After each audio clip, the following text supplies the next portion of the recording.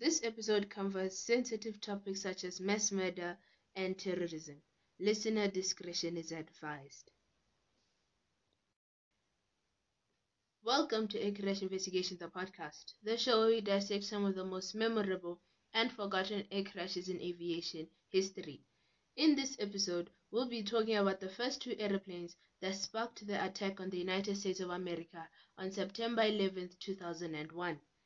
This is a 4-part series, and if you want to catch up, I suggest you listen to the episode titled The 9/11 Series, Al-Qaeda. But with that out of the way, I hope you're excited because I am, and without wasting any more of your time, let us get into it. The first aeroplane/flight that we are going to talk about is American Airlines Flight 11.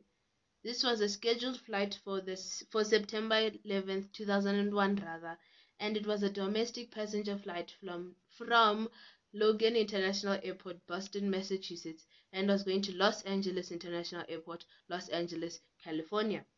The aircraft in question was a Boeing 767-223ER, and their call sign was American 11. So for the purpose of saving time and not to get you confused with the other American Airlines flight, we'll be referring to American Airlines Flight 11 as American 11 or Flight 11, but mostly I'm just going to refer to it as Flight 11. On board, there were 81 passengers and 11 crew members. The crew consisted of Captain John Ogonowski, who was 50 years old at the time of the hijacking, and First Officer Thomas McGinnis Jr., who was 42 years old at the time of the flight. There was also a purser, Karen Martin, and 8 flight attendants: Barbara Arestegui, Jeffrey Coleman, Sarah Lowe, Kathleen Nicosia, Betty Ong, Jean Roger, Diane Snyder, and Amy Sweeney. Amongst the passengers, there were 5 hijackers: Mohammed Atta, Abdulaziz Al-Omari, Walid Al-Sheri, Wael Al-Sheri, and Santam Al-Sukami. When the hijackers arrived at the airport, the computer-assisted passenger pre-screening system, or CAPS for short, selected Al-Sukami and Wael and Walid Al-Sheri for a further inspection. This system only checked their luggage. However, the 3 hijackers that were selected for the CAPS screening were not further screened at the passenger security checkpoint. The hijacking. At 13 minutes past 8 a.m. Eastern Standard Time, the air traffic controllers told the pilot to make a 20-degree turn right and to climb to the cruising altitude of 35,000 feet or 11,000 meters, but they did not get a response. Then at 14 minutes past 8 a.m., the pilots of Flight 11 stopped responding to the requests that came from the Boston Air Route Traffic Control, or Boston ARTCC for short. At 16 minutes past 8 a.m., Flight 11 leveled off at 29,000 feet or 8,800 meters and then deviated from their scheduled flight path. Then at 17 minutes past 8 a.m., the Boston ARTCC heard unknown sounds on the radio frequency that they were using to communicate with Flight 11 and other aircraft. The sound in question was a possible scream. As a result, the ATC made attempts to talk to Flight 11, but they still got no response. At 21 minutes past 8 a.m., someone in the cockpit disabled the transponder, which meant that they, being Flight 11, disappeared from radar. From 23 minutes past 8 to 25 minutes past 8 a.m., the air traffic control tried to use the Aircraft Communication Addressing and Reporting System, or ACAS for short, to try and contact Flight 11, and the ACAS message read: "Good morning, ART..." My bad. Let me restart. "Good morning, ATC looking for you on 135.35. Please contact Boston Center ASAP. They have lost radio contact and your transponder signal." They did not get a response. Betty Ong, who was one of the flight attendants, made a call to American Airlines' emergency line and said, "Okay, my name is Betty Ong. I'm number 3 of Flight 11. Our number 1 got stabbed. Our purser is stabbed. Nobody knows who stabbed who, and we can't even get to business class right now because nobody can breathe and can't get to the cockpit. The door won't open. Number 1 was flight attendant Barbara Arrestegui, and the hijacker stabbed and killed passenger Daniel Lewin. Due to the lack of response from the crew, Boston's ARTCC bypassed the standard procedure and went straight to contacting the North American Aerospace Defense Command, NORAD for short, or the Northeast Air Defense Sector, NEADS for short, of Rome, New York, for assistance in locating the lost plane. Can you imagine how stressed out they were inside the air traffic control room trying to find this plane? Now they can't find this plane. Imagine if you were in that situation. Imagine if you were there on 9/11, and if you were, I'd really like to know how it was like, to be honest. So just leave a comment wherever you're listening, because I'm truly interested, because I wasn't born then. I know it's really shocking. But these two groups could not locate Flight 11. The crash. A flight attendant, Amy Sweeney, said moments before the crash, "We are in rapid descent. We are all over the place. Oh my God, we are too low." Then at 14 minutes to 9 a.m., the hijackers crashed the plane into the North Tower of the World Trade Center, which is in New York. Then when it crashed, Flight 11 was traveling at 404 knots, or 465 miles per hour, or if you use the metric system, 748 kilometers per hour. A car doesn't even go that fast. Let's tell the honest truth, it doesn't even go that fast. And the fact is, you know what, that plane, Flight 11, was carrying 10,000 US gallons, or 38,000 liters of jet fuel. That is a lot of fuel combined with the speed, just like Recipe for Disaster, to tell the honest truth. Now this plane, it hit floors 93 to 99 of the North Tower. Before I give my opinion on this, I'd like to read what Lieutenant William Walsh said when it comes to this crash, quote-unquote crash. He said, "We were under the impression he looked like he was going down, but we didn't hear any mechanical difficulty. We couldn't figure out why an American Airlines plane would be so low in downtown Manhattan. We sort of expected him to veer off and go into the Hudson. But he just rose a little bit, his altitude leveled off, and he was heading straight for the Trade Center. So just before he got to the Trade Center, it seemed as though he had gained power. We were all just watching his aeroplane on target for the World Trade Center. All of a sudden, boom! He disappears into the Trade Center." Wow, that is a lot. Considering the fact that since this plane hit floors 93 to 99, so 93, 94, 95, all the way up to 99, meant that the building was collapsing as it is. And we have to remember that this plane crashed at 9 o'clock, which means that there were people inside that building. And I'm going to talk about the casualties very soon. They're like right after I say this, but that is a lot of people. I mean, here it says that it trapped and killed 1,344 people. And for my Americans, it crashed and killed 1,344 people. I tried. We don't say it like that here in South Africa, but I tried. 1,344 people, and hundreds of them died instantly when it crashed into the Trade Center. Of course, nobody on board survived, but others died from smoke inhalation and being burnt by the fire because of the jet fuel combining with the speed and all of that. Others died because they were stuck and trapped by the building's infrastructure, like it fell on them. And you know what, just others fell from the actual building. So imagine from, I don't know, the 80 something floor, and they just fall because of the building collapsing. And basically that's essentially what happened. And as you can tell, this crash affected and killed many people. But it's not the only one that killed other people that day. I mean, there were hijackings. Four hijackings. I'm going to talk about the malicious intent in every single thing in the fourth episode of the series. But just put yourself there. A lot of people lost family members, a lot of people lost their lives, a lot of people lost friends, colleagues. Can you imagine? Because when I was researching this, I heard that Mark Wahlberg and I think Nicole Kidman was supposed to be on this flight, but instead they decided, let us stay. Can you imagine? Wow. Now, because I said that is not the only one that crashed, let's talk about United Airlines Flight 175.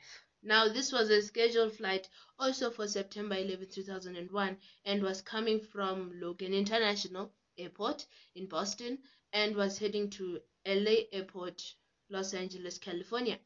Now, this aircraft was a Boeing 767-200 and the call sign was United 175.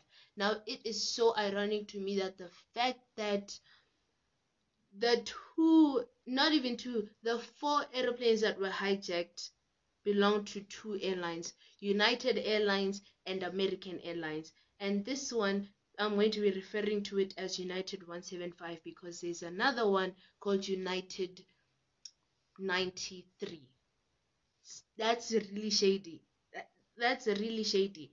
But the crew on board, there were 56 passengers, there were 9 crew members, and in the cockpit there was 51-year-old Captain Victor Saracini and 38-year-old First Officer Michael Horrocks. Now there was a purser on board, Catherine Labori, and there were 6 flight attendants, Robert Fangman, Amy Jarrett, Amy King, Alfred Marachand, Michael Tarot, and Alicia Titus.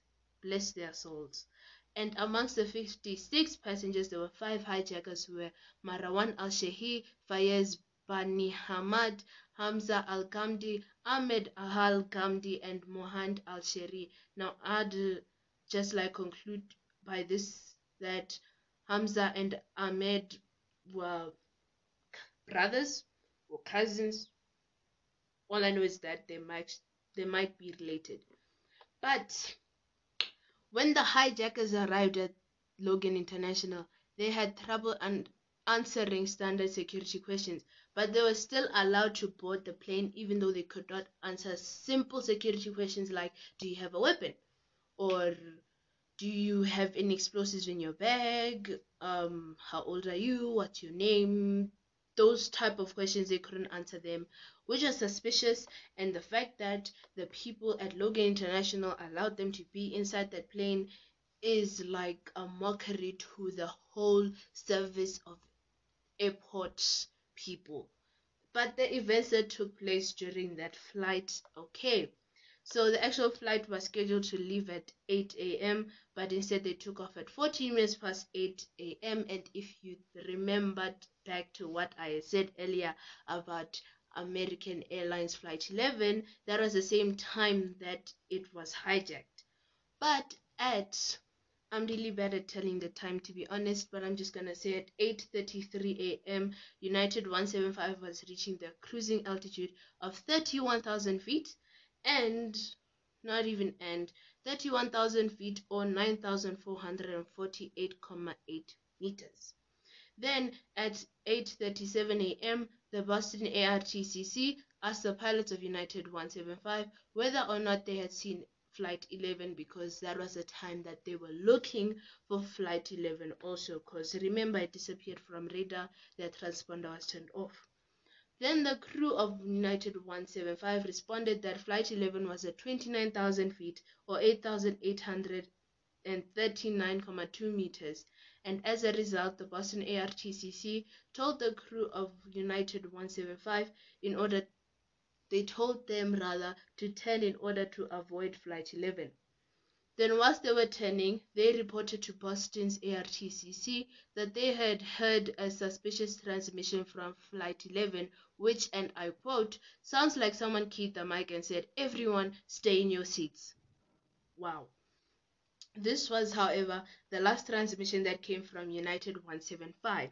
Now, 175, by the 9/11 Commission, I'm going to be talking about it in my 4th episode, but just to like bring it in a little bit here, the 9/11 Commission was a commission that was set up by the United States government to try and find out the cause and as to why the Al-Qaeda group decided to terrorize and hijack planes of passengers. And if you actually listen to that episode about Al-Qaeda, I did say that they wanted to attack the United States first to provoke them so that the United States can retaliate and so that they can be in a long full-on war, that type of thing. But United 175 is believed to be hijacked between 18 minutes to 9 a.m. rather, and 14 minutes to 9 a.m. Then at this point, Flight 11 was minutes away from hitting the North Tower of the World Trade Center. Then in the United States, my bad, in United 175, their cockpit, hijackers Fayez Bani Hamad and Mohand Al-Shehi entered the cockpit and attacked the pilots. It is believed that they killed the pilots before they crashed the plane, but then Mohand Al-Shehi took over flying of the plane. Also, knives were used to stab and kill the pilots, as I have said, and the other people in that aeroplane that were fussing around, quote unquote. One passenger made a call to the ground, but then they were, in the background, they were threatening that there was a bomb on board and that they'll detonate it if nobody just listens and all of that. And one of the visible evidence which showed that there was something wrong on United 175 was that at 13 minutes to 9 a.m., the aeroplane's transponder signal changed twice within a span of a minute, and that the aircraft started deviating from its assigned course. Whilst this was happening, the changes weren't being monitored by the ATC because United 175's transponder was still on, which meant that they could still see the flight data, them being the ATC. Then the ATC then decided to make 5 attempts to contact United 175, but they were unsuccessful. Then as soon as they realized that they could not contact them, the Boston ARTCC decided to move and make new flight paths for the remaining aircraft in the air to make sure that they, being the other aeroplanes, do not collide with 175. Now, whilst the ATC was trying to remove the aeroplanes within the vicinity of United 175, they, being United 175, almost had a mid-air collision with Delta Airlines Flight 2315, who were flying from Hartford Brainerd Airport, Hartford, Connecticut, and were going to Tampa International Airport, Tampa, Florida. Now, it is reported that these two planes missed each other by only, get this, 300 feet or 90 meters. That is really small compared to the big size of those jets in the air. Now, whilst everyone was trying to move the other planes from United 175's vicinity, an air traffic controller, Dave Bottiglia, sorry if I said his name wrong, but he was the first person to notice that United 175 was hijacked. So Dave Bottiglia decided to try and direct United 175 to turn, but the cockpit was unresponsive, and instead the aircraft accelerated and started heading towards Delta Airlines Flight 2315. Now, because he could not contact United 175, Dave decided to tell Delta 2315 to take serious measures because, and I quote, "We have an aeroplane that we do not know what he's doing.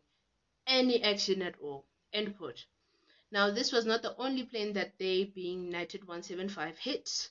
They also had a near collision with Midwest Express Flight 71, which was coming from Milwaukee, Wisconsin, and was headed for New York. At 5 minutes to 9 a.m., a supervisor at the New York Air Traffic Control told the operations manager that, and I quote, "We might have a hijack over here. 2 of them."